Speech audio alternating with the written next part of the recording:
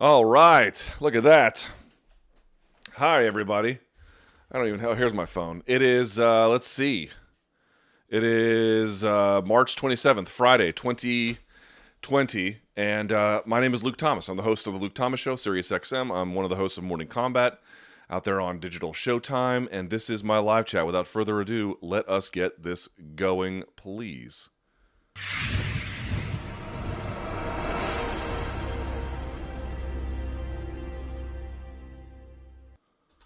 And there we are. We are back. Okay, do me a favor. Give the video a thumbs up. Subscribe to the channel if you wouldn't mind doing that. Number one, really appreciate your patience. I know we got started much later today. My radio show, because of the nature of this pandemic, is no longer live. Everyone's working from home. And so I have to create and send assets. Sometimes it takes a little bit longer than I anticipate. That's on me. I apologize. Thank you so much for all your help there. Now, if you'll recall, a bit of housekeeping notes. I had said last week that I was going to not do any donation drives for this show anymore for this week. Change of plans, but here's the difference. So from today until the end of April, I don't know exactly what day that will be. I can look that up. Let me make sure I get the date right. Let's see, calendar. Let's see. So from today, which is the 27th of March, until April, basically 24th, unless I do one that last week. All donations collected in that period are going to be donated to a local charity. So I will not keep them. I'm still going to collect them, but anything you give me, I'll answer your questions, but anything you give me, I'm going to give a check to a local charity. Now, as you know, probably a lot of places in your own towns where employers are setting up GoFundMes to get their employees paid. It'll probably go to something like that. Perhaps it'll go to a homeless shelter. I don't exactly know yet. If you have a cause you would like me to donate to, my only request is that you keep it local. I think everyone should give back to their local community as best they could. So any donations from this show until all the way through the 24th, I will collect all of them, put them in one big check, and we're going to give them to a local cause in my area. Okay. And I'll tally it up each time you guys give about how much it ends up being. Hopefully, it ends up being a lot. I'll probably throw a little bit on top as well, but that'll be that. Okay, so anyone who donates, I really appreciate it. Thank you very much, and just know it's going to what I hope will be a very, very good cause. With that out of the way, let's put that down. Again, we always do this on Fridays, usually at noon, but now what's happening with my radio show, it's just becoming a little bit harder because I can't do it live anymore. So that's it. Let's just get it going with the questions that we have, and then that'll be that. All right. Very good. Let's pull it up here. Man, what a day. All these adjustments are crazy. Okay. Let's get to your questions, shall we? All right. First one's up. And again, folks are always like, oh, no more coronavirus questions. Dude, I'm happy to answer anything you want me to answer, but they're your questions, and so I can't get to them. I mean, I can only get to what you guys vote for. That's it. All right, first one up. Luke, the alcohol was never really there in Jon Jones's bloodstream. It was just pulsing from the last time. Yeah, I mean, look, there's going to be a lot of people who have negative things to say about Jon, and you can kind of understand that. So you guys don't hear me swallow. Sorry about that. All right, what do you want to say about Jon? I thought about this a lot recently. There's going to be a lot of people taking shots at him. There's going to be a lot of people who... And look, you can understand. I know Israel Adesanya, who I also like, was taking a lot of shots. Look, these guys who are rivals with each other, it's just going to be what it's going to be. I would argue that I personally can't bring myself to do that. I cannot do that. I cannot do that because just sort of like put the pieces of the puzzle here together. I'm not a police officer. If you are, maybe you have additional insight into this.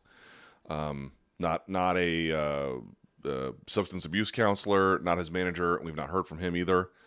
But like, why would he be in the middle of a pandemic, sitting on a street, like intersection, driving drunk, and then allegedly peeling off rounds?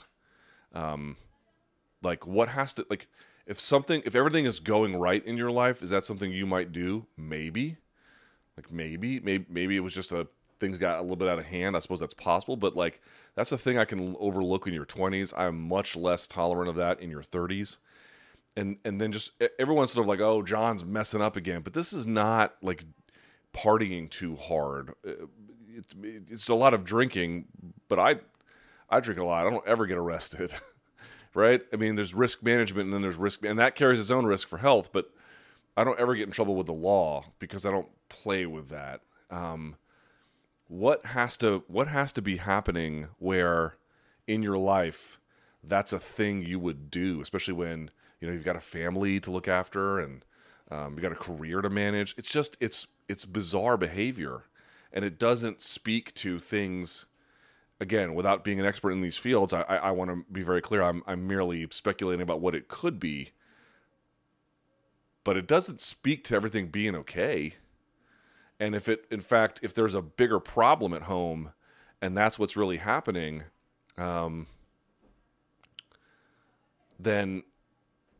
you know, I can't wish bad on him, man. And you might think, oh, he needs to be punished for this. Okay. You know, we'll let the courts and the other relevant authorities decide that, and that might be coming his way. And if it does, you can't feel sorry for him because he brought it on himself. But if he's really struggling with some kind of deeper issue, whatever that might be, I can't do it. I can't get out there and just hammer the dude.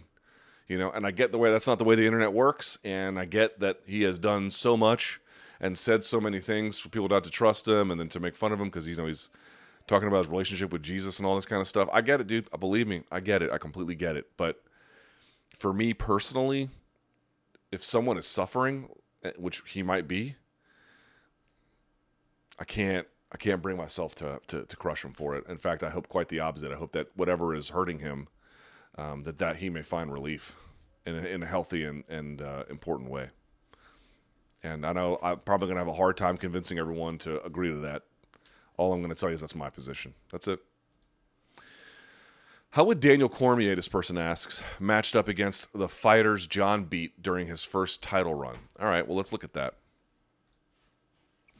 So let's look up Jon Jones's wiki back when he was 21 and on top of the world. Still kind of on top of the world in certain ways. 32 years old now, by the way. All right, so here was his initial run. So we're talking about post-Bader beating Shogun, right? So he beats Brandon Yushenko, beats Bader at UFC 126, then turns around and beats Shogun at 128. By the way, like, people don't talk about how awesome that was. Like, him and Bader was supposed to be like a super hotly anticipated fight. He ran through him. And then against Shogun 2 months later, 2 events later. No, not even 2 months later. About a month later, about 6 weeks. And he goes in there and just bodied him and took the title. That was a ridiculous moment. Okay, so let's say Shogun, Rampage, Lyoto, Rashad, Vitor, Chael, Gustafsson, Teixeira. I think he probably would have beat all of them. Now, maybe Lyoto would have been a little bit different, you know, back in the day. Obviously, he had a tooth and nail fight with Gustafsson later. But, like, Glover, yes, I think he would have beaten him. Chael, yes. Rashad, yes. Quentin was good back then, but not what he was in Pride. And then Shogun, yeah. So I think he would have beaten just about. I mean, again, I think the only people that are going to beat Cormier at this point, he's in his 40s, are, you know, obviously Stipe and then Jon Jones. It's hard for me to imagine. Maybe Francis, if Francis has gotten a lot better and DC's really fallen off in his age. Hard to say. But, like, you know, DC in his 30s, I think he would have ran through those guys too.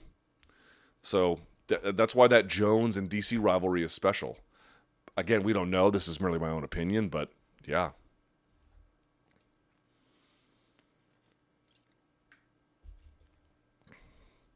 I get the impression Angela Hill fits into the not many good guys, gals in MMA, but she is one of them. Yeah, she's great. Has this changed since organizing her Face the Pain video? Well, first of all, I don't think she organized it. I think because they asked me to be in it, it was Casey and Esther, I think, from MMA Fighting. I would have done it too. I just ran out of time. You know, man, they're just out here trying to have a good time. Just out here being weird and screwy. Let them be. Luke, the UFC just announced they're creating a 165-pound division. They did not, but this is an exercise. And they're starting the division off with a 4-man tournament. Who would you put in the tournament and what brackets? A 4-man? You could do much more than a 4-man. If you look on this YouTube channel, you can see I did a 165-pound draft. Now, what does that mean? Imagine you look at all the top, let's say 20 155ers and all the top 20 170-pounders, and you posit that there's going to be a 175-pound division, but you wanted to pull some from 155 to go up, pull some from 170 to go down. Could you do that and still maintain a strong degree of division integrity? And I'm not saying that this is the only answer, but this was the answer that we came to on my show, which was that if you managed who migrated, if you took control of that process, if you took control of that process, then what we found was that you could do it. You could do it. If you just let everyone do what they wanted to do and everyone just dumped and left, I don't know how that would work. Maybe it would work, maybe it wouldn't. It's kind of hard to say, allowing for pure self-selection.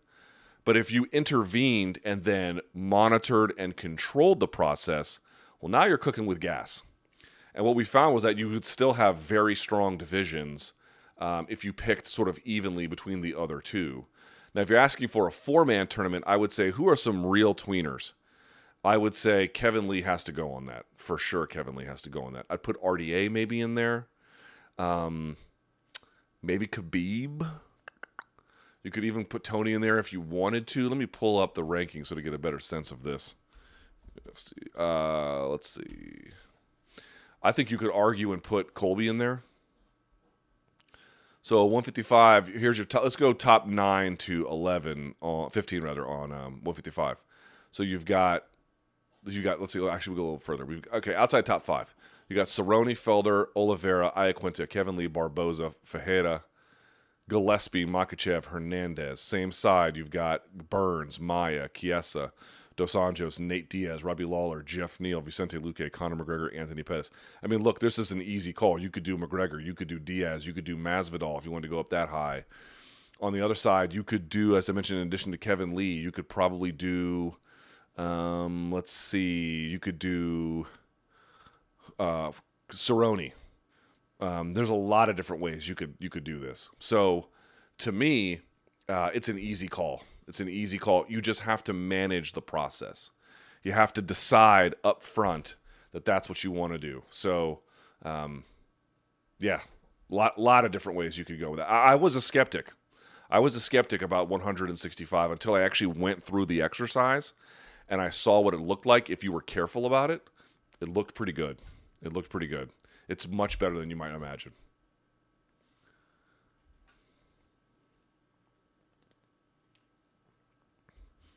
Someone says, I went back and I watched some of Tony Ferguson's old tough fights, and I was surprised to see a lot of defensive fundamentals on display that he currently uses. Do you think his evolution into an insane pressure fighter came from the realization that he can out-chin and out-cardio even the most elite fighters? Yeah, probably. I mean, people have to discover themselves. It might also be he just likes competing that way, right? So in addition to getting great results, which he's gotten, it could also be the case that he feels like when I compete, I don't want to overly state it like I want to be happy per se, but like I'm most comfortable just doing it this way. Don't mind taking a few. I think I can, and I think it brings out other things in me that I just like. I like the way that I feel when I compete this way. I like the way how I perform when I compete this way. I like my chances at getting a stoppage versus going to a decision. I mean, we'd have to talk to him directly and like show him tape and say what the changes were. But yeah, there could be a whole lot of factors there where he just feels like I get better results. I feel better. Any number of factors. But I would say this, Tony's got his own methodology, but his own methodology does not feel accidental, especially when it's a sustained kind of thing he's kept up. In other words, he might do things that he picks up by accident, but if he picks it up by accident, and it could not be that way. It could be more intentional, but let's assume for the moment that it is. Oh, I did this thing in training and I really liked it, and it was all spontaneous. If he goes back to it, it means he really liked how he was feeling about it. And he's 37 years old and he's still got a chin like that. It's pretty good. Now, you could say, oh, it's eventually going to cost him, and it might. But he's been on one of the best lightweight runs ever, and not by accident, right? And with all of these other considerations in mind. So Perhaps that won't be enough to beat Khabib. I suppose we'll find out one way or the other here before too long, I guess. We'll see. But even if he gets it by accident, if he returns to it, it must mean there was something about it he really responded to. Again, someone says, good old Bones back at it again. Thoughts on his most recent incident and how it might affect him or his fighting career once events pick back up? Well, that part is hard to know. It's hard to know about what kind of legal jeopardy he's actually going to be in. It's hard to know exactly what kind of legal jeopardy he's, what that might mean. I don't, I tend to think if you're in one of these situations like this and you have a really good lawyer and it's not utterly calamitous what you did, in which case, like no one was killed, thank God, or no one was badly hurt, there was no accident. I don't know that the law is going to be hammering him hard. Every time we thought it would, it just never did. So I just don't buy that. It's so speculative. As I said yesterday, if he ends up facing jail time, but it's just a month, do they strip him? I doubt it. For what? For who? For a Reyes versus Blachowicz fight? Maybe. That doesn't sound right to me. The thing for me is it's kind of amazing is that Jon has clearly achieved extraordinary heights. I mean, he might be the best to ever do it if he's not already. And he's made probably a good amount of money, right? Whatever that ends up being, 10, 20 million over time. I don't know. Somewhere between there probably. To me, if he quit tomorrow, he would still be a raging success. To me, that's sort of not the issue. The issue is not did he achieve extraordinary things. I mean, yes, he clearly did. The question is relative to what was possible had he had a sort of a GSP approach to his personal and professional life, what could he have accomplished? And then you begin to say wow, this dude might have been the best fighter ever while having law enforcement, potential sobriety issues the entire time. I mean, if you think about that, that is unbelievable, right? The question is not what he achieved. He achieved a lot already. The question is, what else was there?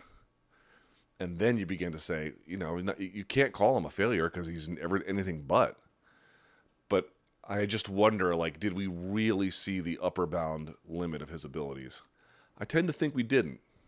And I think we're past the point where he can show that now, actually. As I've said, I believe if you look at his game today versus what it used to be, he used to be an offensive dynamo. And what he is today is he is very, very, he has good offense.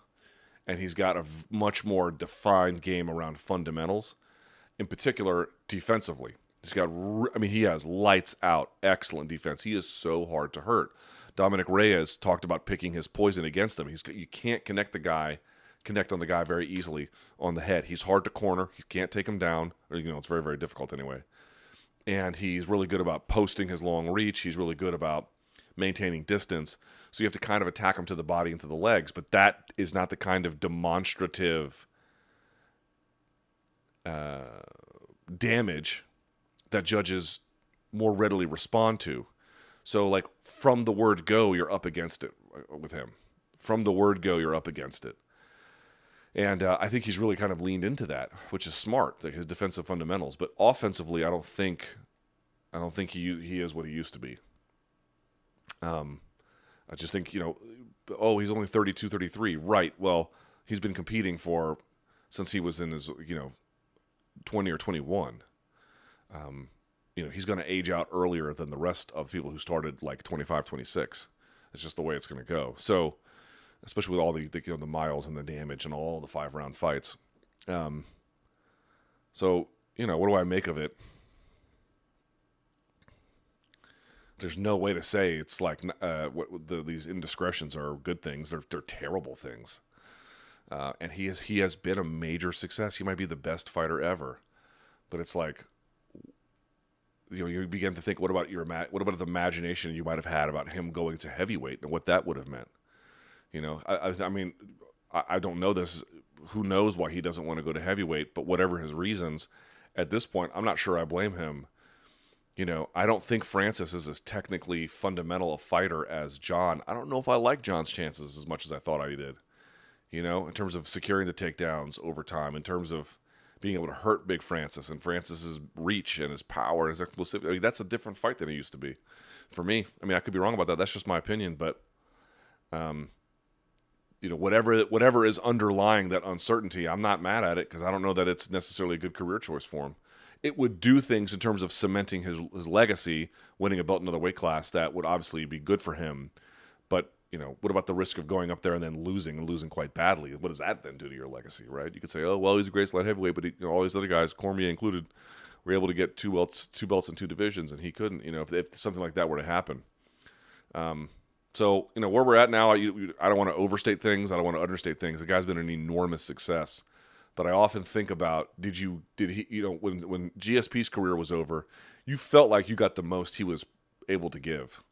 When Jon's career, if it ended tomorrow, which it's not, but let's just say that it did, you felt like you got to witness big parts of his greatness. But do you feel like you got to see the upper bound limit of him? Because I absolutely do not believe that. Someone says, a person told me a Navy SEAL would beat a UFC caliber fighter in a street fight to the death 100% of the time, no weapons. I have no fight knowledge, but this sounds ridiculous to me. Am I correct in assuming that this is utter BS? Yeah. Whoever told you that's a fucking idiot.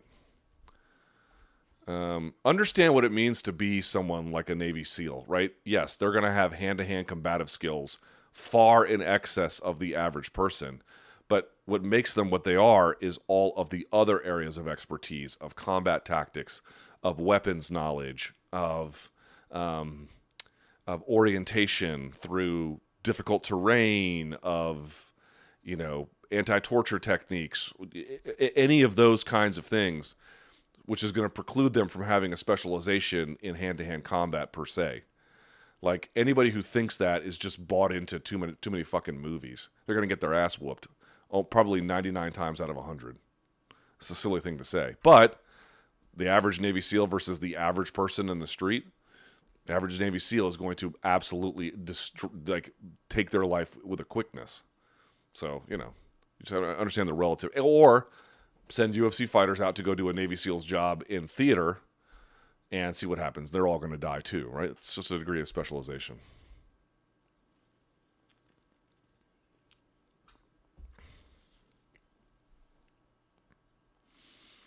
Top UFC fights I want to see, this person says. But they just list names. Tony Khabib. Oh, yeah, sorry. They wrote it like names. Tony Khabib, number 1. Masvidal, Colby. Tyron Colby. Conor Gaethje. Poirier, Diaz. Yeah, those are good ones. I'd add... what would I add? I still want to see Stipe DC3. I would add... What would I add on the women's side? Man, that Weili Zhang...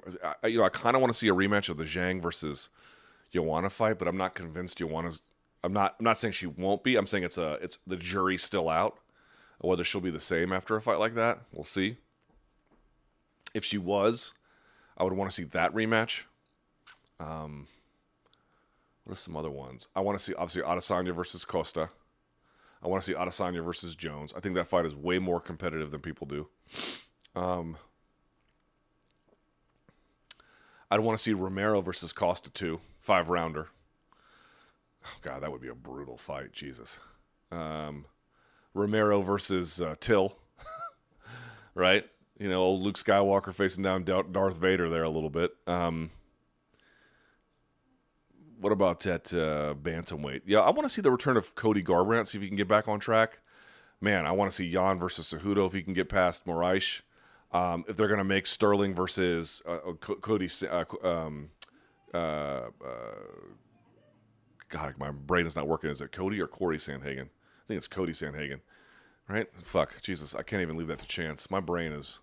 Man, my daughter is just not sleeping, y'all. Can't blame it all on her, but... Corey Sandhagen. Jesus, sorry. So, Sandhagen versus Sterling. Tremendo. Yeah, those are some ones I got my eyes on. Definitely. I want to see Jones Reyes too, but we'll see how that goes. Ever heard of Xu Xiaodong? From my very limited reading, he's a Chinese MMA fighter that tried to debunk traditional Chinese martial arts that has given him great problems with the Chinese government. Would be interested to hear your thoughts on it. I've looked into this a little bit. So this guy is like basically fighting like monks or other sort of traditional martial arts dudes. And then when the bells go and these guys line up like, Crouching Tiger, Hidden Dragon, he goes over there and hits him with the uppercut from hell and just beats the shit out of him. And apparently he has caused some problems in China because, I think there was some belief that maybe those guys would perform better than they did.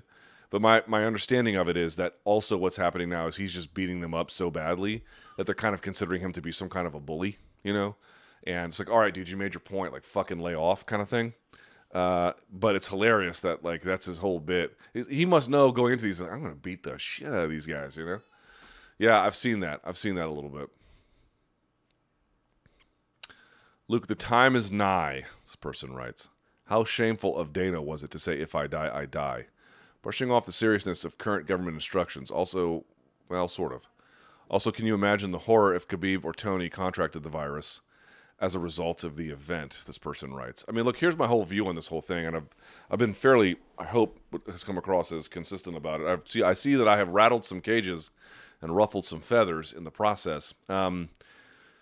If you had told me when this whole thing had started, actually, we can back up a step.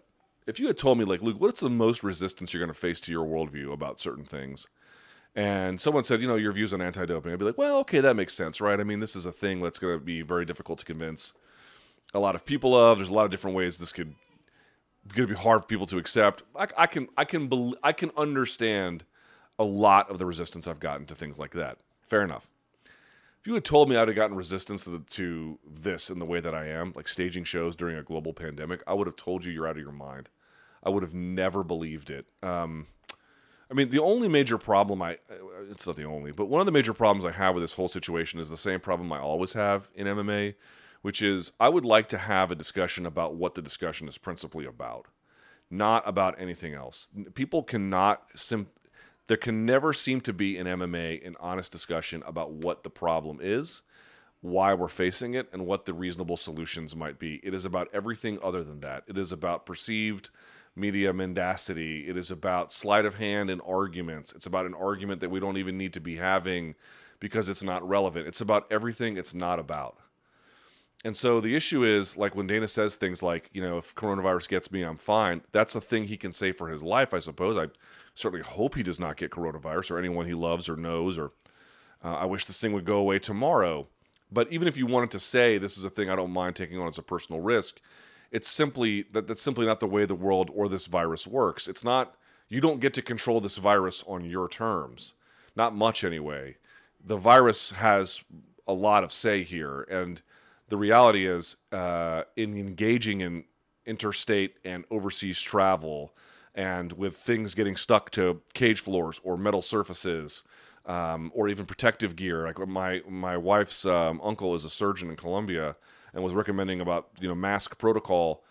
Certain masks you don't want to wear because you can actually breathe in, and then the virus will touch the mask and stick to the mask. And then you take the mask off. If you at all touch your face or anything else, you actually got it from the mask. And so when you begin to realize it's people are going to be able to live their own lives for the most part in what ways that they want. And I don't begrudge Dana White or anyone else that consideration. On the other hand, if in doing that you are contributing to the malaise of public health during a very serious global pandemic, I just don't understand how you can say that that's responsible conduct. I cannot tell, nor would I ever tell Dana White to live his life beyond those considerations. Like, do exactly what it is you want to do, but make the claim that you can do that, and you can do that while being in keeping with public health recommendations. You simply cannot. You cannot. It's not possible. It's not possible. And so have a debate about what the debate is about. Is there any element of truth to the idea that while UFC has been very good and remains very good about being a revenue generator, right, that Endeavor is cash-strapped. They had that failed IPO last year. They're going to lay off, not in the UFC as it stands today, but inside Endeavor, 250 employees. Ari Emanuel and Patrick Whitesell not taking any salaries, I think, for the remainder of the year. there's a big belief that they took out that $300 million dividend because they were cash strapped. And so they were using, Endeavor was using UFC as a way to cover for that. Are they being tasked? We don't know this, but are they being tasked to keep up the shows because Endeavor is worried about their finances when they have to publicly service this debt, this $4.6 billion debt, and they have no liquidity, they have no cash, right, on hand other than what the UFC could provide? Is that the reason? Like, these are the real terms of the debate. And I know people have gone out there and they've said negative things about me, and they had all manner of mean things on social media. You notice what they are never really able to do, which is tell me why, A, it was okay to do no COVID-19 testing in Brasilia, and then ostensibly that was the plan for UFC London. Now, they might have done some in Las Vegas. You had Francis Ngannou saying he got tested. Thumbs up. That's great news. But his opponent for UFC Columbus was supposed to be Jairzinho Rozenstruik. He did not receive the same treatment. So I don't know why that is, but he didn't. But so we still have this sort of lack of clarity about that. And here's sort of the other part about all of this. It's like, oh, we respond to what the government tells us to do, which is true. If you look at the existing guidelines on the book, the UFC is very much in the compliance business, I think, as Chael Sonnen said. Who would ever argue otherwise? But you literally have a situation now, and I've talked to other regulators in some of the other states, but certainly let's take Nevada, for example. They can't even meet to come up with protocol around COVID-19. And even if they could meet, I don't think they know what the right answer would be, because you would have to have a fight take place in an area where the relevant hospital would not be under siege from a excess of cases. You would have to have somebody clean the surface all the time, for the cage, to the floor, to the mats, to everything else. You would have to have testing, virtually, around the clock. And if you had it, you'd have to have triage centers. I had a conversation with Dr. Margaret Goodman today. I'm going to have it on my radio show later. She basically said at this juncture, it is not possible to do a safe show. But they can do it because they can say we're in compliance with the government while not also acknowledging that the reason they're in compliance with the government is because these various government entities have neither had the time nor the understanding of what the regulation should be as it relates to COVID-19. So look, man, people can say whatever they want about me. They can call me any manner of names. They can ascribe whatever bad faith intentions to my arguments that they want. I don't care about any of that, and I would strongly encourage you not to as well. Look at the arguments they are making and assess them for what they are. And what you will find in every way is that putting on shows during a global pandemic, it is irresponsible. Flat out. There is no medical argument you can make in its favor. None. It's just not possible. It can't be done. Cannot be done in conjunction with what we know about the virus. Show me a public health expert. Show me an immunologist. Show me a virologist. Show me these guys that say they can do that show safely. They can make sure that the people there, what does that mean to be safely? That you could not spread this COVID-19 situation at an event. It cannot be done. Which isn't to say that it will necessarily happen. It's all a function of risk.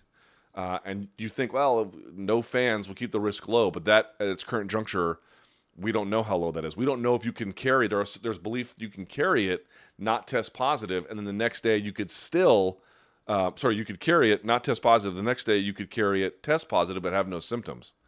Right? I mean, there's all manner of ways. And by the way, if you get immunity, how long does it last? Is it like the chicken pox, where it's for life, or like other diseases where it's not necessarily that case? We just don't know. And so what Dr. Margaret Goodman told me, who's been involved in combat sports for decades, she said, it's not that we can never come to a position where we can figure this out. Here is my argument. When a state athletic commission from California, Nevada, or maybe New York, I'd even throw in there, especially New Jersey, when one of these states comes up with protocol about how to do a show while dealing with the COVID-19 situation, and they lay out protocol, I have no doubt UFC will do that and match everything that is said in there. Until such a time, they should not be running shows. And using the absence of government oversight in a moment where they have no opportunity to do that, to me, is not a strong argument. Not being able to tell the world where your show is because you're afraid that there'll be media questioning about the responsibility of doing a show during a global pandemic. I mean, normally when you put on a show, you want to broadcast to the world where it's going to be because you're proud of that fact. If you now have to hide it, my hunch is the fact that the media is able to make anything from that is because of some other underlying reason. The media by itself couldn't just say it's bad to do a show in Chicago. Why would it be bad to do a show in Chicago or Dallas or Fort Lauderdale or Miami, right? So understand this always happens in MMA. It's going to happen to me because I push against the grain more than most. And by the way, there's been some media members who have said something about it, but the ones who are quiet, total cowards in this moment. I mean, if you're not going to speak up now because you're worried about your career, you're a fucking pathetic coward. And that goes to anyone else at MMA media who is looking at this. You're fucking pathetic. Your whole job, like this is what it comes down to right here. And most of the MMA media is just built for, well, if there are fights, we cover them, and we write up what people say in interviews, and then that's it. We don't ever question the larger surroundings. Total abdication of responsibility. Total abdication. Now, of course, that doesn't apply universally, but to the ones it does, you're pathetic. But again, have the argument about what the argument is about. Tell me why, without government protocol about what effective regulation looks like around COVID, you feel that you can still safely do that and do a show. Show me how that you have cleaning protocol around all these surfaces, quarantines, triage centers, international travel. Show me how you can have international travel without endangering that fighter, or if the fighter gets it, then who they can then give it to. Make the argument about what the argument is about, not about everything it's not about. Is the argument about whether or not Endeavor needs money and so they're leaning on UFC to continue operations? This is where the argument begins and ends. And everyone else saying everything else is because they don't have good arguments. They don't have ideas that support strong cases. That's it. It's very simple. It's very simple. It's not about lashing out at Dana White. It's not about lashing out at UFC. It's just about asking really basic questions. And what you find is when you ask them and then you look at what the evidence is and what the experts have to say about it, their case for what they're doing is very poor. It is not strong. And they cannot defend it, so they don't really try. Just wonder what you thought of Gordon Ryan's latest Instagram post. Yeah, I like Gordon a lot. I actually find him to be a pretty sharp thinker when it comes to BJJ. I'll just say this. I hope he reconsiders. I like Gordon. I don't have anything bad to say about him personally. Whenever I've dealt with him, he's been a total pro. I do think he's a very smart guy. I think he's very much misguided on some of this stuff. But I don't think attacking him is going to get him to change. If I get an opportunity to have a dialogue with him, I would. So naturally I disagree, but again, it's like what's the argument? Let's have a conversation about what the conversation is principally about, not about the smoke and mirrors around it. Hi, Luke. Over the past 2.5 decades or so since the UFC has been around, how do you think MMA has positively and negatively changed over the years? Phew, man, that's a big question.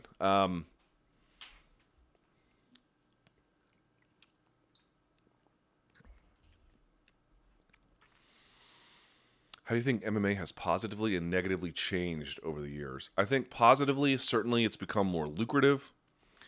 Positively, it's become more entrenched in the mainstream. I think in general, the regulations gotten better. Those are all pretty good things. I think fighting has certainly advanced far beyond what it was. I think on the negative side, I hope you guys saw this in the Caro and Diego exercise. I kind of liked it when guys used their guard to stand up more.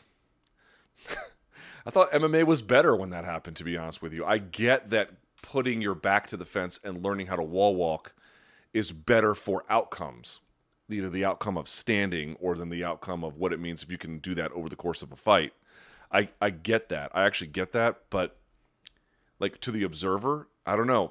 Like I sort of thought it was cool to watch guys use a guard to get themselves space and to stand.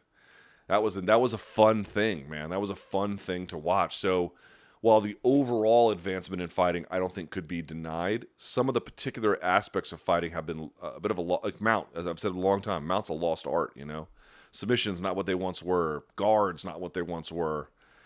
Striking's gotten a lot better. That's a good part, Wrestling's gotten way better. Overall tactics have gotten better.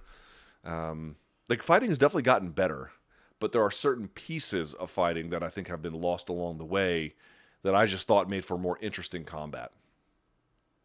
I also think the homogenization of fighting has gotten a little bit much. Like, I would love to see if somebody could get a commission to sanction somebody fighting in a gi. I know the UFC would never do that, but if Bellator ever experimented with that, I've got a piece coming out on Hidehiko Yoshida, because I just feel like, I mean, if you could finish someone in, like, what's okay, I know a lot of you guys don't like the gi, but let's talk about some of the benefits of the gi. There's many.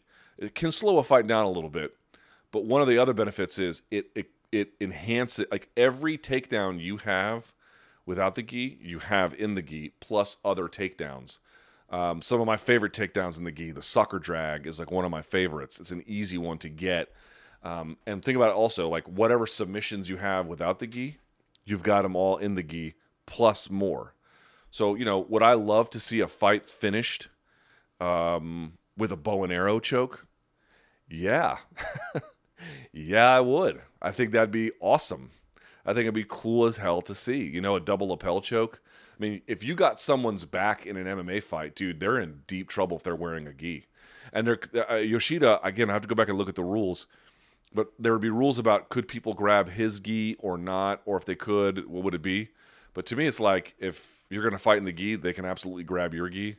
And there's so much you can do with that. You wouldn't even have to have a gi. You could just have a double lapel choke, and you could have a cross choke from mount. It would open up a lot more offense than I think folks realize. And so I think the lack of homogenization, the lack of, I should say the homogenization of the game has been a little bit tiresome. But in general, it's gotten better. I mean, you can't say it hasn't, because it has. Rank in order which of these fighters would benefit most from moving up in weight.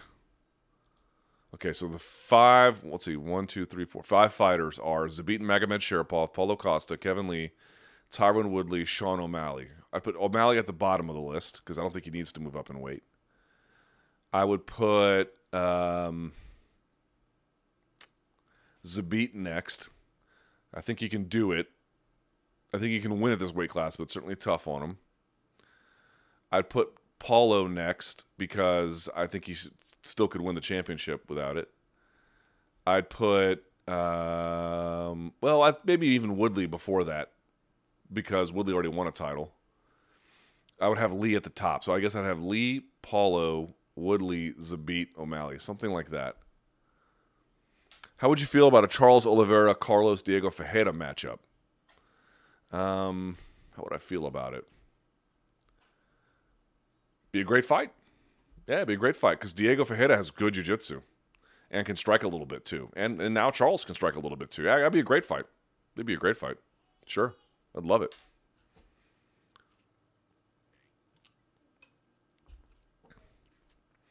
Lightning round. Who would win in these theoretical matchups? Fedor versus DC. Like prime Fedor?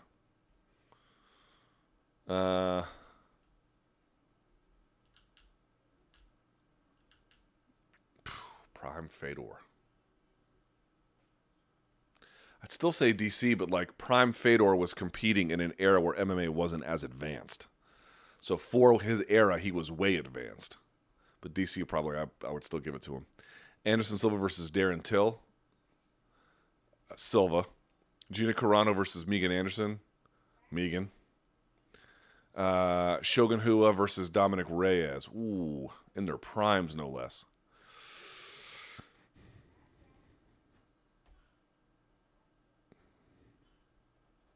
Maybe Shogun. That's a tough one. Dominic is a very good fighter. BJ Penn versus Khabib. Yeah, that's the big one. That's the big one. I'd probably still say Khabib, but that's a big one. Only because Khabib could get him tired, you know? That's the big issue there. Penn had lights-out takedown defense. It could box you up and everything else, and his jiu-jitsu was sick. But he got tired, you know? So maybe Khabib. Those last two are tough. Because I think Dominic Reyes is a superb fighter. I could see him beating Shogun. Even a prime one, just because Shogun, what he was for his era, was so dominant in ways that Reyes has not been for his era. But because the game has so sped up in terms of the ability, he just sort of wins by default. BJ Penn versus Khabib. That's the tough one. I'd probably go Khabib, but that's a tough one. It's a tough one, man. What things would you debate Ben Shapiro on? Oh, God. Who gives a shit? With MMA having some forced time off, seems like a perfect time to put in or modify some new rules, specifically weight cutting. In all seriousness, why can't the UFC just require fighters to weigh in just prior to the match like an IBJJF and also require hydration tests to ensure no unsafe cutting is being done? The fighters will adjust eventually, will create movement in and essentially new weight classes. Seems like now would be a good time to make the switch. Again, you couldn't do mat side weigh-ins because even with the hydration testing, they'd still be somewhat drained. And with mat side weigh-ins, you would want them to be as rehydrated as possible. Mat side doesn't get you that, even with the hydration testing. Because yes, you're like, oh, well, they wouldn't do it to unsafe degrees. Right, but they'd be right up against it, which almost means the same thing. So you could limit what they would lose, but you wouldn't even want to have that. You would want to have them, by the time they're fighting, fully rehydrated, or in as much as possible. That doesn't get you there. Hi, Luke. Big support from Serbia. Question is, how many times will Jon Jones mention his Lord Jesus in his interview regarding the recent incident? Yeah, I don't know. Well, I can guarantee the interview probably won't be with me, right? Look, man, that's what I said. It's like, you know, I said in the video yesterday, oh, Luke, what's it going to take? Bad publicity, blah, blah, blah. It's like, here's what it'll take. He just has to want it. And so he'll come out. Who knows what he'll say, man? I don't know. Maybe he'll say stuff like that again. I don't really, I never pay attention to it, and I never ever put much stock in it. I know he gets a lot of, he gets beat up for it a little bit because of the seeming hypocrisy of it all. That's for fans to decide. As just from my view, yeah, I don't ever pay attention to it. So I just don't care. You know, it's not like I'm trying to demean it if he puts sincerity behind it. It's just not the kind of thing I think ultimately I should focus on. What you focus on is, what does your record say, and what are you actually doing? People, this is why I don't do a lot of interviews anymore, dude, because people will just say whatever they want, and even if they like mean it at the time, they might say something and actually mean it, but then like they can't live up to it, and so they weren't even lying to you, but they were never really telling the truth either, not to themselves, you know. And so I'm not saying I've lost all interest in interviews. Like, I had 2 interviews today. I did one with Patrick Wyman, that's coming out, that'll be cool.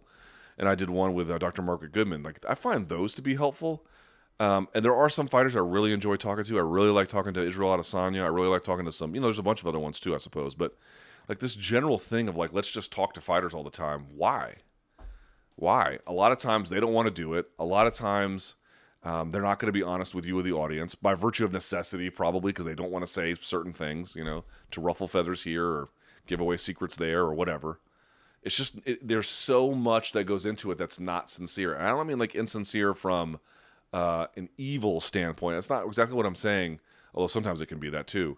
It's a lack of sincerity based on even just need to camouflage. Like, I have seen people tell me stuff in private this week about some concerns they have, fighters and coaches. And then I've seen, you know, about this whole situation. And then I've seen them go out and do media, and the media looked nothing like it.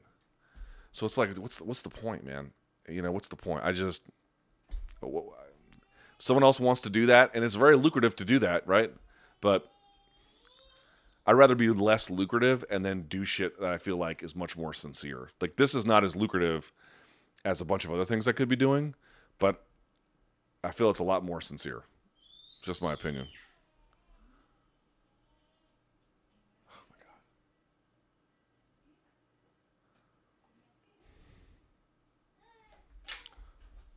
Hold on. There's a thing here at my house beeping.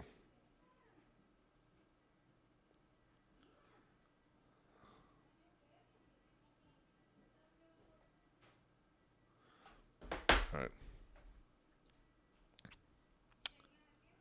How are people still a fan of Jon Jones at this point? This person writes.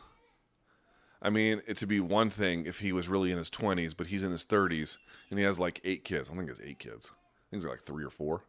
And going around driving wasted and firing guns, allegedly. As a recent father, what do you think of this behavior? It concerns me.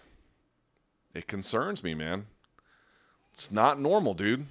I don't care what anybody says. It's not normal. Like, and it's one thing to like be on a, you know, I've had a bunch of friends who were, you know, they were country folk, right? And on their own property, parked cars, just hanging out, pyramid of cans in the pale moonlight, right? you know, as the song goes, and they're out there just shooting and drinking. Like that to me, I've seen. I don't think it's a great idea, but you know, if you're just camping out or whatever, like, not the way I would spend my time, but I kind of get it. But like, do it in the middle of a city, allegedly, in the middle of a pandemic. It's like, what? It just doesn't make any sense for normal behavior. And so on that level, I'm just like, I don't get this shit at all, dude. I don't get it at all. So I don't know, man. It's weird. It concerns me. I hope he's okay. You know, I hope he's okay. Fact or fiction, Travis Brown will fight for the title in 2012. All right, that's stupid, but it's funny. Thoughts on the Ashley Evans Smith situation? Fuck. Good Lord. I didn't really follow it that closely, and I guess the last thing I saw was Ashley Evans Smith, I think, had worked it out with the person who had allegedly had her shit stolen. I don't know. Maybe they stole it and felt bad about it later. Maybe Ashley Evans Smith, maybe what she's telling is the truth. You know, I tend to not really find her account of it particularly convincing. But if all's well that ends well, you know, I don't know. Not a great look. I'll put it that way. Not a fucking great look. You know, stealing medical supplies, if that's what happened. Oh, he mistakenly took it, and then it gets returned, but some of the shit's missing, and then, you know, there's like this Instagram. How'd it go? There was an Instagram back and forth, and then I guess they eventually worked it out, or I don't know if all the shit was. I think some of the stuff was returned, or most of it was in the end. It seemed like, to be honest, public shaming was a big part of that, but I'll just say this, man. I have found, and I don't know if it applies to this situation as directly as it should, but I have found in this community, like, dude, we're all fallen. You know, you think I'm some fucking paragon of virtue. Far from it. I make a million mistakes all the time, and there's a lot of my professed ideals I have a hard time with. I think it's sort of the nature of being human. But then I feel like I look at my struggles and, you know, of things I'm trying to do to be a responsible person, a good friend, a good husband, a good father, all those things. And, you know, you're never going to be perfect in any of them, right? You'll be forever imperfect in all of them. And then I see some of my struggles, like, it would never occur to me to take medical supplies. And if I took them, the first thing I would do would be to return them immediately. If I somehow accidentally ended up with them. And I just, you know, or, you know, how about this situation with Andrea Lee, her husband comes out, and the dude had to get Nazi tattoos because he's in prison, which I don't judge him for. Like, dude, you got to do what you got to do to get by in prison. Cool, man. And then he gets out, and you're just going to rock with the Nazi tattoos. And then MMA media is like, yo, that's real fucked up. And everyone's like, bro, you don't know what it's like to be in prison. You're right, I don't, but you're not in prison anymore, so fix it. In other words, people beat up on Jon Jones for all his various indiscretions, and Lord knows I'm not here to get in your way for it. Like, I just know it's going to happen. But there's just a tolerance in MMA. Not as much. There's a tolerance for bad behavior in MMA. There just is. There's people who are outraged by what she did, which I was glad to see, or allegedly had done, whatever the facts of the case are.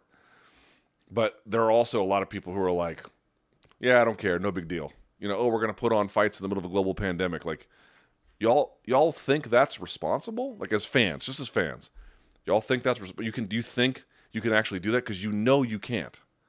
Like, these other leagues, they are different. They're not the same, but they're not so radically different that we are utterly divorced from all those same concerns. You can't do it. You cannot do it safely based on what we know right now. You can't. And you just have to say that out loud, man. And so if that's your North Star, which there is a shitload of evidentiary weight in favor of, when you see people being like, you know, I don't really care, and then they're just going to roll on with it, or fans are just like, yeah, it's cool, I really want to see Tony Khabib. It's like, dude, where the fuck are your priorities, man? What are your where is your head at right now? Like, if Tony Khabib happened on the 18th, yeah, I guess I would watch it because it's my job on some level, but, you know, would I be thinking about that the whole time? I don't know, man. It just doesn't feel like there's a certain moral relativism inside this community that is troubling at times.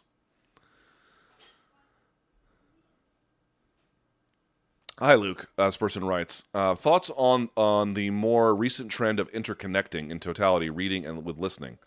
It's common nowadays for someone to have claimed to have read a book, for example, but in fact they only listen to it in audio form. While I completely see the value and the benefit of listening to an audiobook, I think it's important to acknowledge that reading is different than listening, though not necessarily better or worse. This trend sort of breaks my heart. While Ray Bradbury envisioned a future where books are outlawed and burned, was that Fahrenheit 451?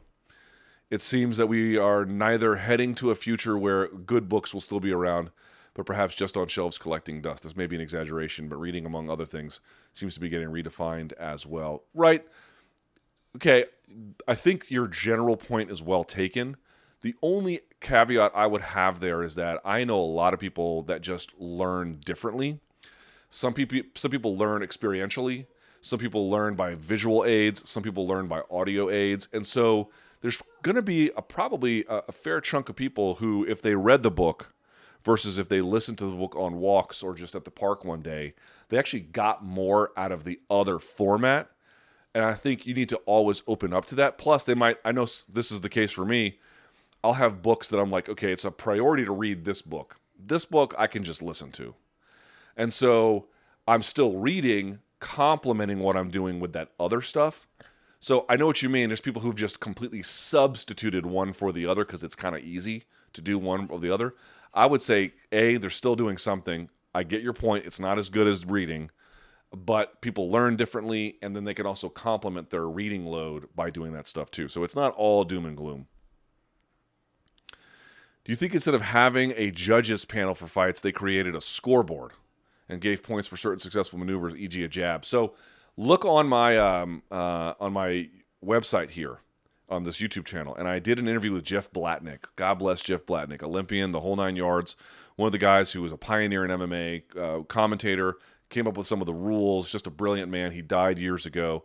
I did an interview with him at Beat the Streets in 2012, and I asked him this very question. Because in wrestling, you get certain, what was it, 1 point in freestyle for a push out, or in folk style, 1 point for the escape, 2 for the takedown, right? And I asked him, why not just do that in MMA? He said, because you're mixing so many different rule formats and so many different systems, you need to allow for creativity. He said it would ruin MMA. It would actually turn it into something you would not want it to be. You want it to be free and open, and that makes it more complicated to judge, and it makes it more complicated to understand, but it ultimately makes it more beautiful. And I think he's right. I think that's actually the right way to look at it. I think that's probably going to be true. So I'm going to go that direction. I think that's the answer on that one. Someone says, the greatest impact the current lack of sports had on me is not missing the general excitement that comes from watching sports, but rather the significant change it had on my routine. I would watch certain ESPN shows after work each day. I should be sucked into March Madness right now, and multiple weekends in a row of no UFC events. It's just strange. Besides the impact this has, of course, had on your work life, what impact has the lack of sports had on your personal life, if at all? Well, I'm filling it with other projects, like I told you guys. Man, I'm focused. I'm focused, y'all. I'm focused on books, on projects, on getting this other viewing angle set up, on a lot of different shit. I am dialed in. Maybe too many, to be honest with you. I probably have to pare some of it back. But so that's one. I have filled it. I'll say this, though. Brian Campbell and I, tomorrow night on Showtime, well, we're not going to be on Showtime, but Showtime is airing. There were 4 Vasquez Marquez fights, but the first 3 were just some of the best. I mean, y'all, I know what kind of fights in boxing that MMA fans like. This is that shit, okay?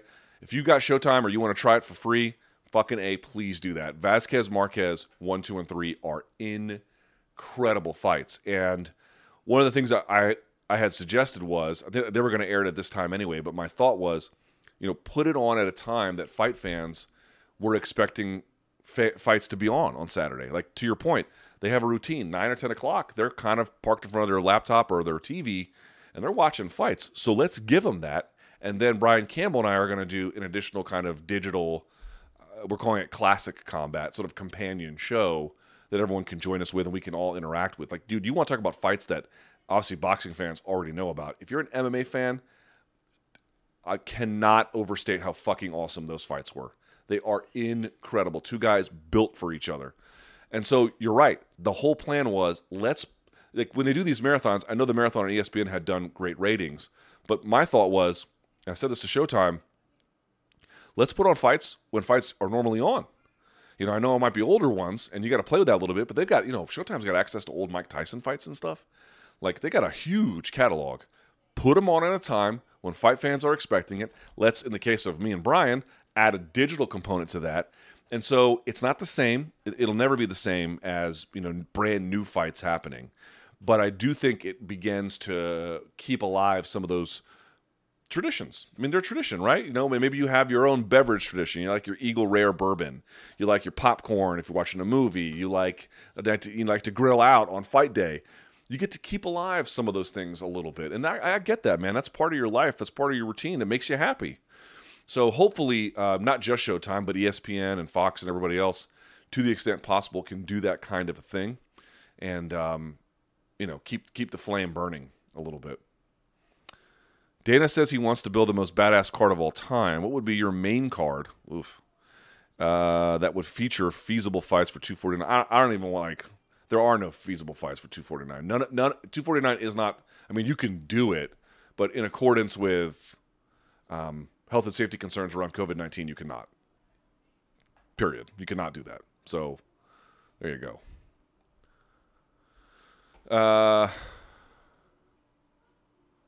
Let's see. Who are 5 of your favorite standup comedians? I've been watching comedy specials to help keep my spirits up. Would love to hear your take. Oh, this is... Okay, this should be easy. Doug Stanhope, I think, is the best comedian alive. And I don't even think there's a close second. And there's some good ones. There's Lapel. There's Rock. There's, you know... God, you know, anybody out there who's doing good work. Nobody does work like Doug Stanhope. Nobody. There is nobody who does work. I mean, Doug Stanhope has the life that I want, which will sound kind of crazy to Doug Stanhope, who seems to be bored with life. But what I mean is the following. He doesn't go to comedy clubs like Yuck Yucks or Bananas or fucking Chuckles anymore. He doesn't do that. Over time, what he did was he built a hardcore audience. And he's booking... I saw him at a pool hall in Fredericksburg, Virginia one time. I've seen him a couple times. Saw him there and somewhere... I forget what the other part was where I saw him. But here's the point. He doesn't go to traditional venues. He keeps up a mailing list. And people who want to see him only go to see him. And so he never has to like worry about, if I do this comedy, will I get on the Tonight Show? If I do this kind of comedy, is this going to ruin my Netflix special? Like all that shit does not. Oh, Bill Burr's another one I like. Does not give a shit at all. Doesn't care because he is completely divorced from that economy. He has created his own economy. That is what I want to do. I want to be divorced from the traditional MMA economy. And I'm not there yet. I'm not sure exactly what it'll take to get there, but that's my goal. My goal is to have my own economy separate from that one because it will free you up to do the kinds of content you want to do. It just is. It gives you a more direct relationship with your audience. There's a lot of benefits to it. So Doug Stanhope, 1. 2, Patrice O'Neal. Fucking miss Patrice O'Neal every day, dude. I saw Patrice O'Neal, and I'm not exaggerating, maybe 50, 60 times in my life. I lived in New York City in 2002, 3, and 4 for a time. And that was when it was him, Burr, Keith Robinson, Nick DiPaolo, Colin Quinn, Jim Norton, you name it. And these guys were and if you guys ever been in the Village in New York City, they were at the Comedy Cellar every fucking night. And if they weren't at the Comedy Cellar, they were at Boston Comedy Club, which is just around the corner from the pizza spot down there in the Village in New York. And it was... I mean, every time I went there, it was just killer shit after killer shit. And Patrice O'Neal, dude, when Patrice O'Neal walked in the room, and I think Bill Burr said this, you know, they would always... So if you'd ever been to the Comedy Cellar, it's a famous venue in New York City. It's literally in a cellar. And up top of it, it was a Middle Eastern restaurant. I don't know for sure if it still is. I haven't been back in years. But these guys, you would go up to the Middle Eastern restaurant. You could just go there without going to the Comedy Cellar. And in the back, you'd always see the comedians hanging out. I one time saw Jerry Seinfeld and Dave Chappelle all hanging out together back there. And they would always say it didn't matter who was back there.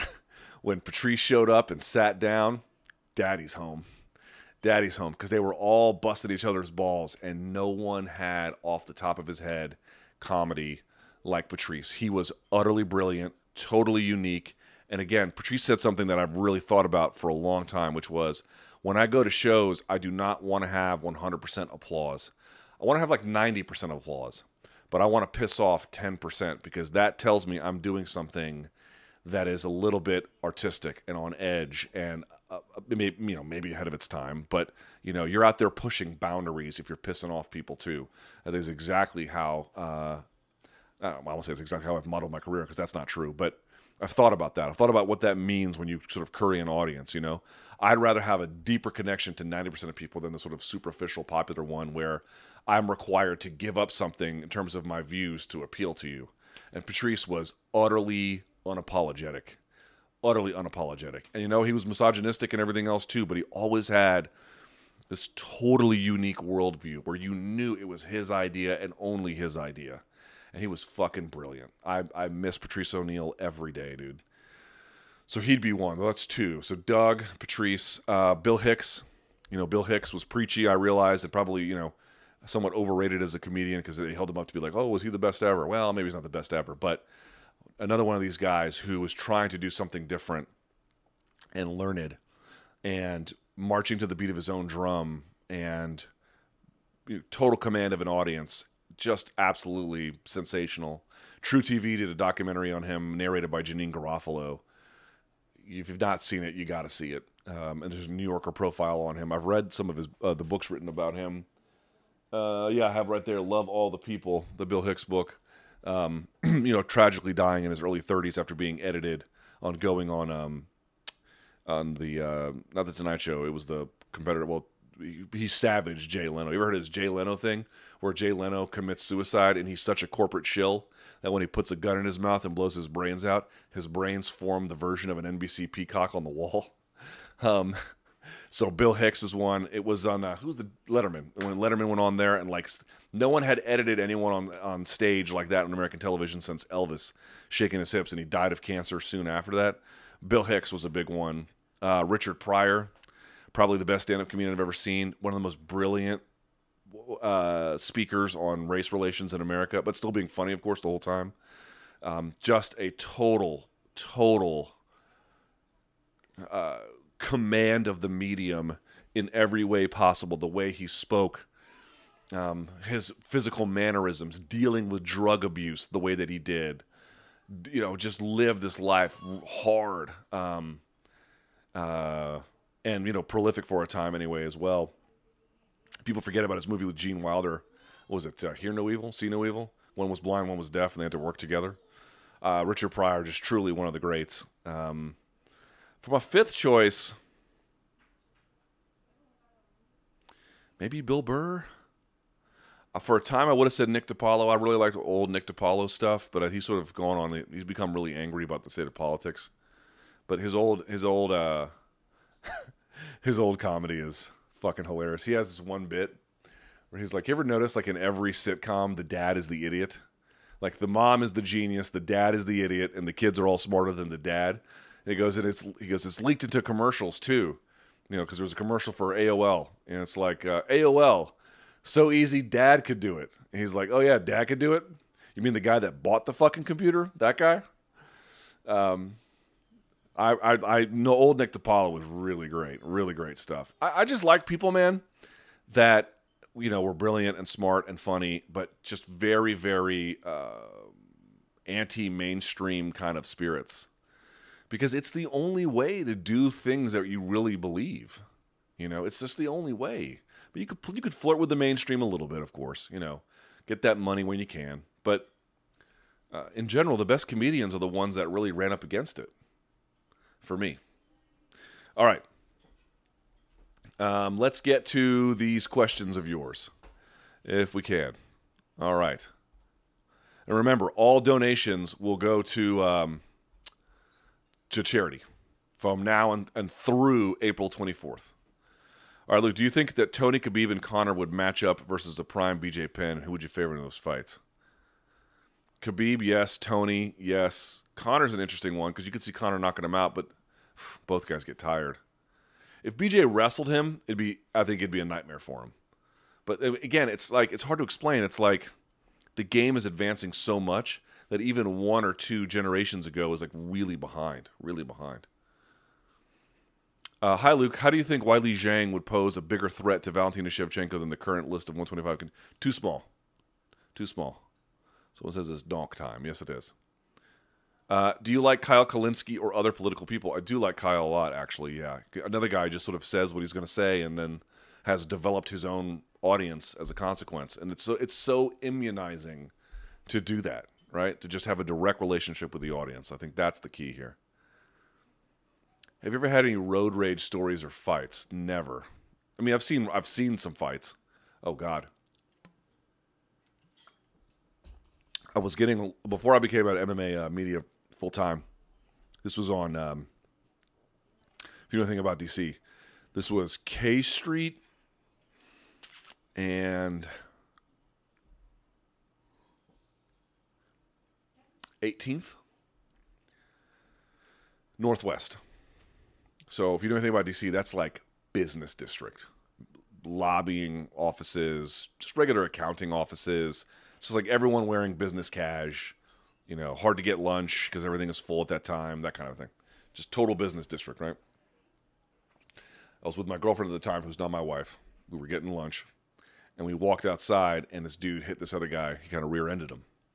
Not hard, but enough to cause some visible damage. The dude who... so who got hit here? Who went to? Oh yes, the dude who got hit looked to be like what I call off-white. Like he was white, but not exactly. You couldn't quite tell where he was from. And the dude in the back was this African American dude. The dude who got hit gets out and without saying a word, grabs the other dude by the collar and then shoves him up against his throat like rape choke style on the car. And I was like, ooh. Like, what is happening there? And then he yells at him something. I couldn't quite tell because at that point, like, I was facing this way and it was to the right of me. So I'm looking over this way, and so the guy had his back turned. He was yelling something frantically. And he was all hairy. So I was thinking, like, Turkish, like Persian, maybe Greek, something like that, right? Just one of these dudes who doesn't give a fuck, okay? And he lets go of the African-American dude who's getting back in his car. The door's open, and he's calling someone. So I'm guessing he's calling, like, the police or tow truck. It's like somebody to help fix this issue. And the other dude goes, like, kind of, like, sets himself aright for a minute, then goes to the front where the other dude's sitting in his car, and they start to fist fight. Not crazy fist fight, like one's kind of throwing, backing up, and one's kind of throwing, but they're fist fighting. And finally, the Turkish dude gets him by the clothes and then throws him on the ground. And I'm like, this is not de-escalating. Okay? So finally, the other dude gets up and goes, something to the effect of like, you're dead now, motherfucker. And then goes, and this is the middle of like a business district, okay? Then goes, and then he pops his trunk and walks to the trunk. And I was like, oh, fuck. Like people go to the trunk on these kind of disputes. I'm out. I want nothing to do with it. I am donezo. Relevant authorities can handle it from here. I'm good. So he goes to his trunk, and I was like, fuck that. So I kind of like there was like this walkway we had a like cement on either sides of it. So I ducked down behind that, and I'm kind of looking over the top. And I'm pulling, you know, again, she's my wife now, my girlfriend at the time, like pulling down. And I'm like, holy fucking shit, this guy's going to the trunk. This dude's about to get capped in the middle of fucking broad daylight. And the Turkish dude goes over there and takes his hand and slams the trunk down before the guy could ever pull anything out of it. And is in his face fucking screaming. Ready for this one? You got a problem, you got a problem, you got a problem, you got a problem. Just asking him if he has a problem over and over and over and over and over and over again. Literally backing the dude up. Backing the dude up as he had gone to the trunk. I was like, dude, I don't know where this dude is from. I don't know if he's from Istanbul or Tehran or, you know, somewhere in Azerbaijan. I don't know where this dude is from exactly. But this dude has come from a country where he has seen some shit. And this does not intimidate him at all. At all. So finally, he like slams the dude shut. Like, you got a problem, you got a problem, you got a problem. I mean, he's like in his fucking face saying this at this point. So then finally, he goes back to his car, resumes his phone call. Dude in the other car just drives off. Now, he must have gotten his place or something. I mean, or maybe he did or he didn't. And that was the end of it. But the dude went to the trunk and he just slammed his shit shut and then got in his face anger. I was like, holy fucking shit. That dude is I'm telling you, he looked like a cab driver, He looked like a cab driver. You know, you would have thought nothing of him. Wasn't tall, wasn't strong looking. You know, just an average dude with hairy arms and kind of whatever accent he had. I was like, wow, dude, my man has been fucking dudes up on the streets of Constantinople. Holy shit.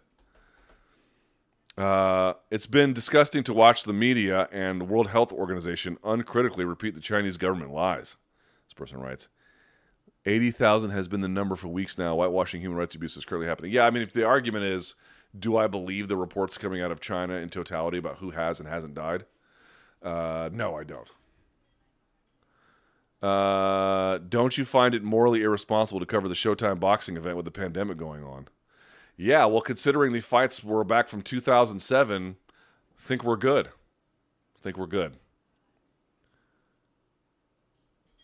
You said on Morning Combat 1917 didn't make it to your top 10. So that then raises the question, what is your top 10? Well, I said I'd be hard-pressed, but I wouldn't say it's impossible. Okay, All Quiet on the Western Front, Ran, Saving Private Ryan, Letters from Iwo Jima, Full Metal Jacket, Apocalypse Now. That's 6, right? Let me think here. I'm trying to think of all the ones that I've watched that I really like. Full Metal Jacket. Maybe Hurt Locker I'd put in front of that. Maybe. Sort of a separate one, right? It's kind of a different one. I had a list here that I made notes on. Patton is another one I would have. Deer Hunter you could put in there.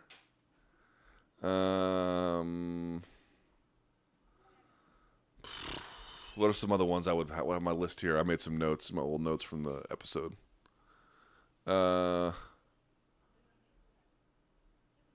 Let's see. I've not... No. Let's see. Thin Red Line.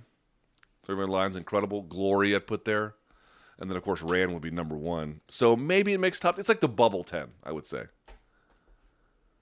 If Tony wins against Khabib, where does that put Tony Ferg all-time in lightweight history? Especially if he stops Khabib. Shit, man. I mean, you have to reign over division for me to say that you're, like, top of the heap.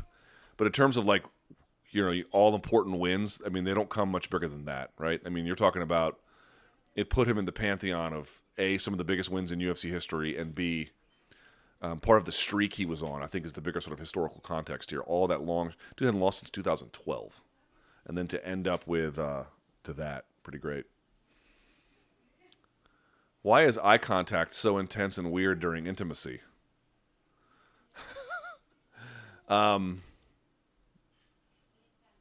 I don't know. It's like it can be hard to maintain even eye contact with the camera, right? There's something sort of there's a vulnerability there.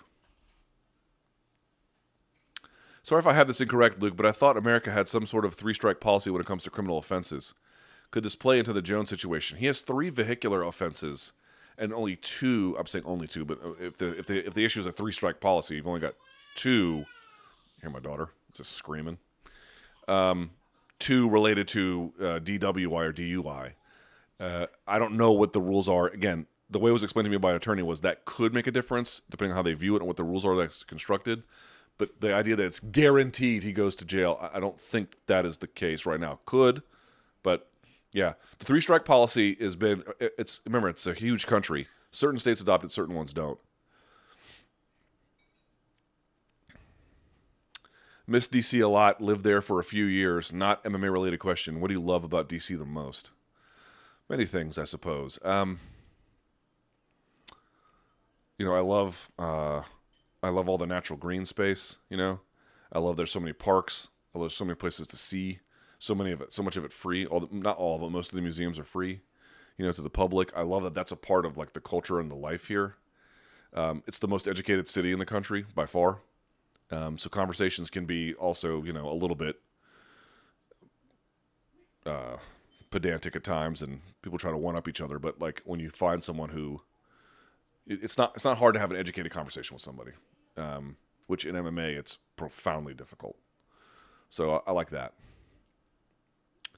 Is the Japanese wizard or arm throw off the elbow collar a viable takedown in a street fight? An arm throw off the elbow collar?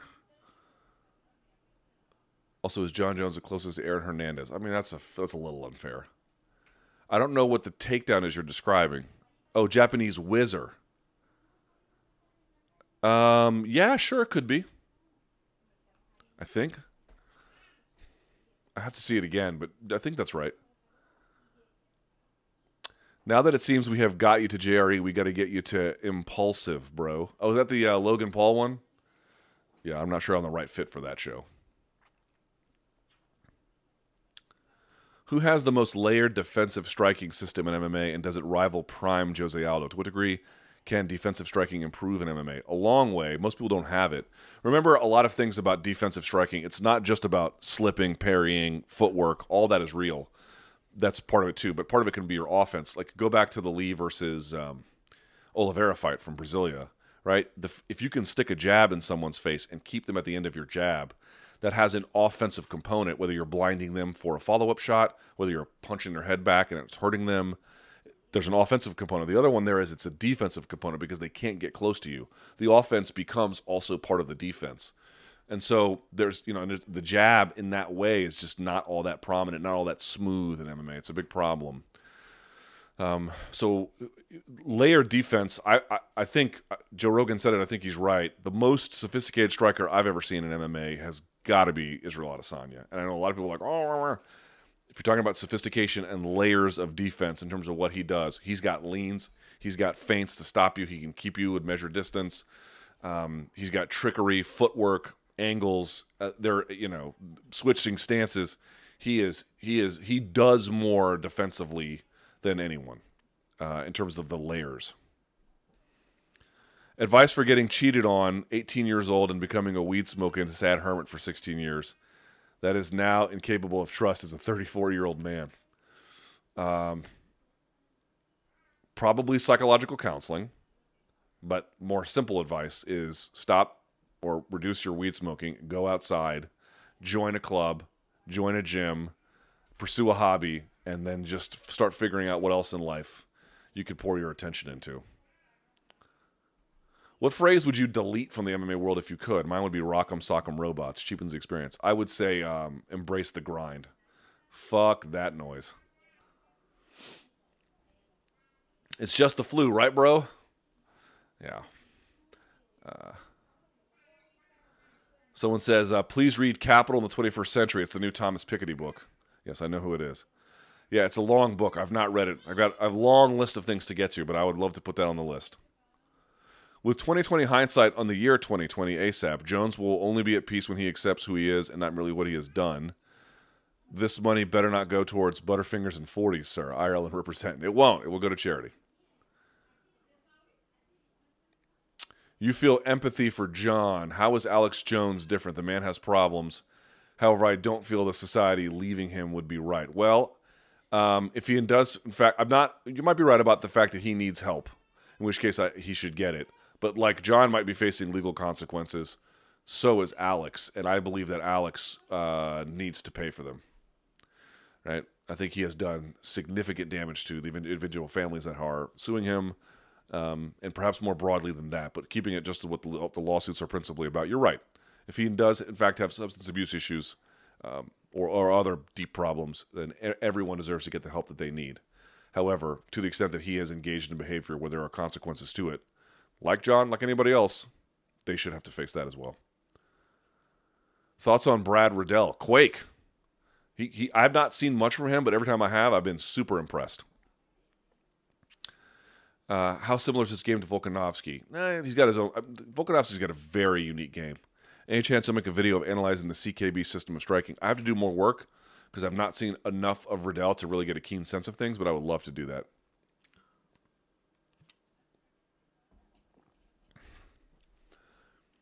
Why don't we see gogoplata's applied from the side of the neck with the shin applying pressure to the carotid? Because another carotid would be open. If I'm going to apply it this way, it means that is going to be still open if I'm pulling this way. right? A lot of times you'll see guys get guillotines and they'll strain, and they might even strain and turn, in which case they close this one, but then they just leave that one open. More questions about Ashley Evans Smith. Any advice on bulking during the quarantine? Not that hard. Not that hard. Oliveira smashed Lee. Is he dangerous to Khabib?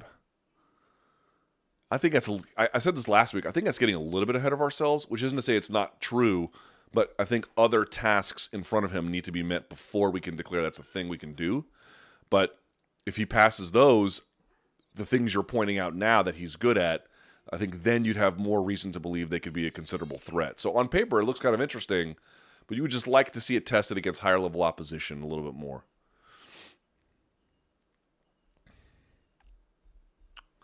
Build the most complete fighter. Oh my God. Chris Lieben, prime Chris Lieben chin. Francis Ngannou punching power. Adesanya's overall striking. Mirko Cro Cop's left leg. Connor's left hand. Khabib's overall wrestling game. Demian Maia's unorthodox takedowns. BJ Penn's guard. Something like that, right? Try West Coast IPAs. Noble, Green, Cheek, and Rip. How did I recover from my first heartbreak from a girl? Painfully. You do not get over these sorts of like any kind of trauma in your life, such as that you want to consider that to be trauma. Depends how bad it is. Some level of social isolation, I suppose, is to a degree inevitable. But dude, that is a path to nowhere. It's a fine moment to just gather yourself, but dude, you eventually have to get out there and you have to just reclaim the world. You have to. That is I always tell folks, it's like you can go to the left of the fire, you won't get there. You can go to the right of the fire, you won't get there. You can try to go over, you won't get there. You can try to go under, you won't get there. There is one way through all of these problems. It is through it. It is through it. And so, investing in your physical health, investing in other projects, investing in time with friends, investing in, to the extent that's necessary, psychological counseling. Like, these are the things you have to do. Investing the time in nature, and all these, reducing the amount of substances that you're using, whether it's marijuana or whatever, or alcohol. You cannot. That is fine for a little while to help you. That is it. That is it. There is one way, straight through it. Have you followed the work done by James Lindsay and Peter Boghossian called Grievance Studies? They published several hoax papers in academic journals to test their research standards. Yes, I saw some of that, and they were able to get like total nonsense published. I've not seen the fallout exactly, but I have heard of that case, yes. Someone says, on the one hand, I love MMA, but I agree that there aren't many good guys in MMA, and I'm appalled by how the UFC has handled the COVID situation. How can I justify my fandom? I don't know, because I have a job to do, so that kind of makes my options a little bit more limited. I don't know the answer to that. To be perfectly honest with you, that is one I'm wrestling with myself. I love fights, right? I hope you guys saw that with the Diego and Caro video. Like, I love fights, but I do not feel like I fit in very well in MMA as in the world, and I don't want to have much to do with it other than the ability to talk about those fights and everything else. And that distance for me has been a way to help some of that, but I don't know. I don't know the answer to that. What would be a bigger fight and a more competitive? Conor, Khabib 2 if they both won, or Conor versus Masvidal if they both win?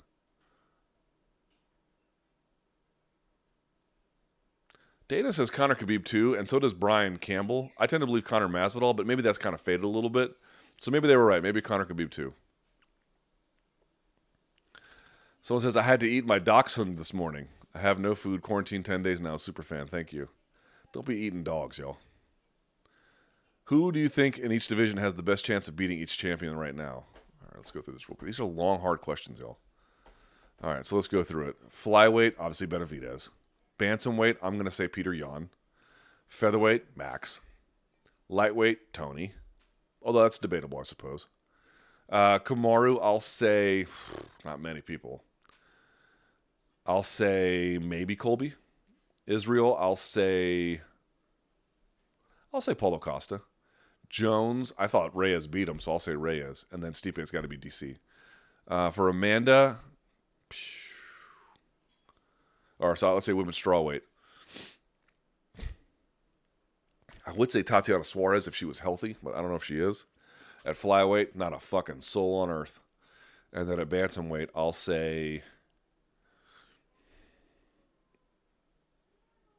Shit.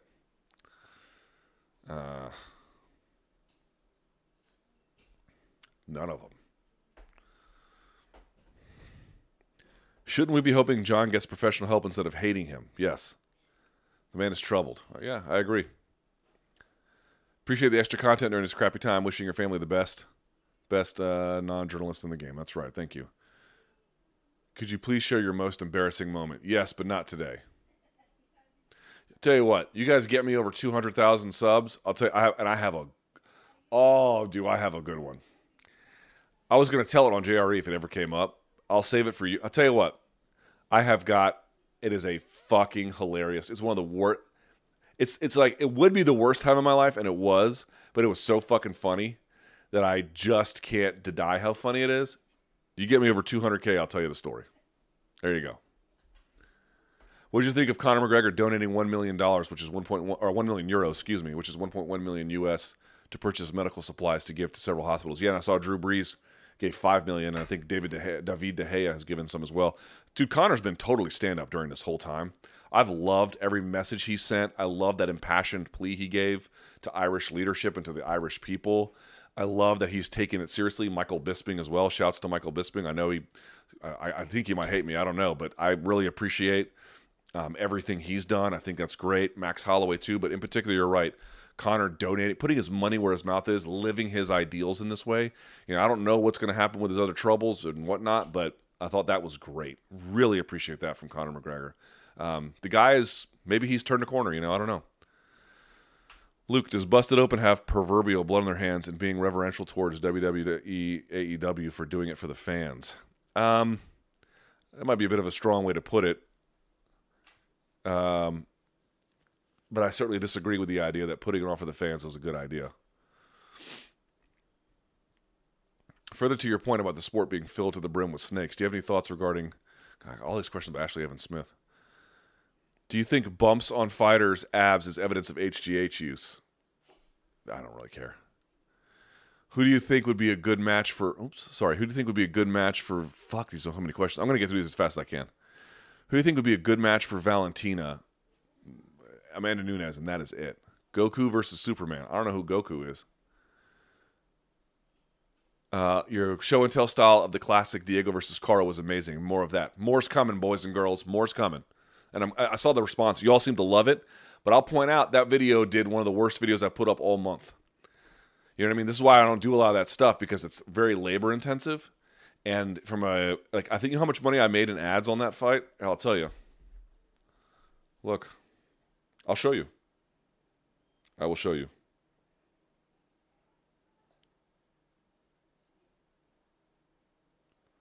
So here's how much I made on that. Let's see if y'all can see it. I'm going to pull it up here so I can show you. I'm not even going to front. Let's see if you can see.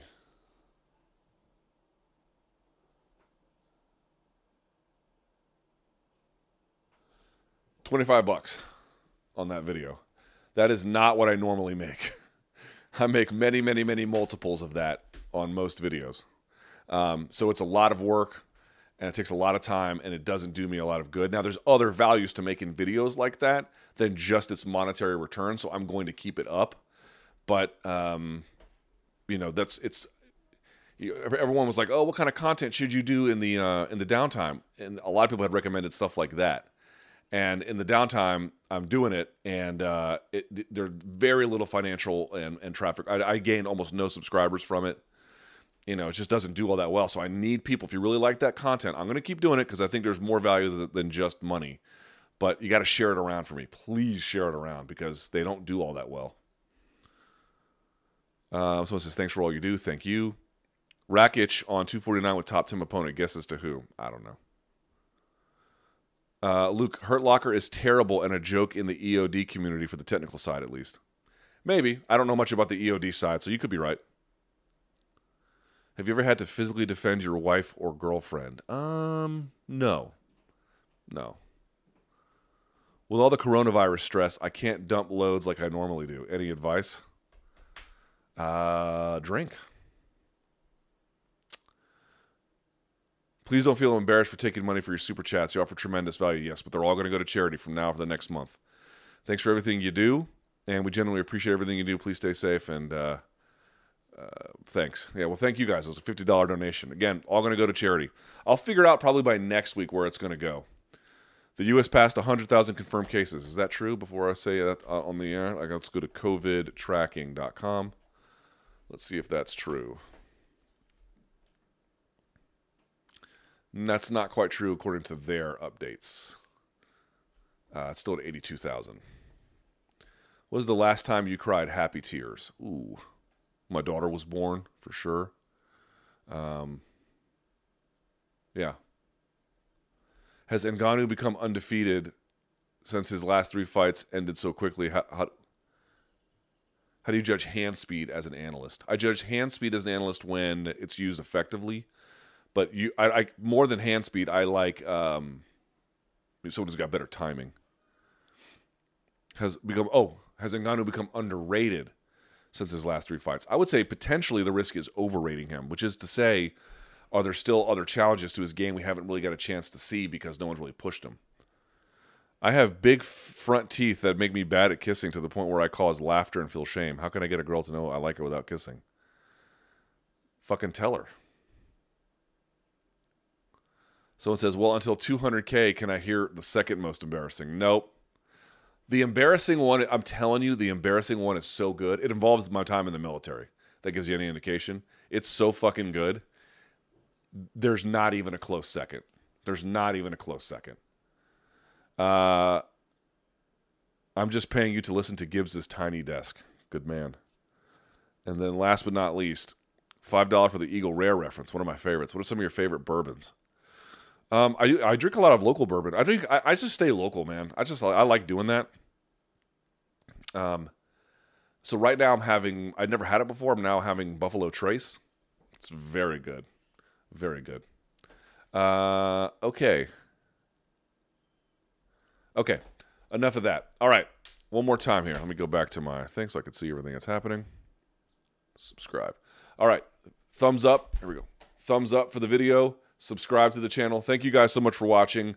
My Wyman interview will be up. I'll put this on podcast. I appreciate you guys. Until next time, stay frosty donks.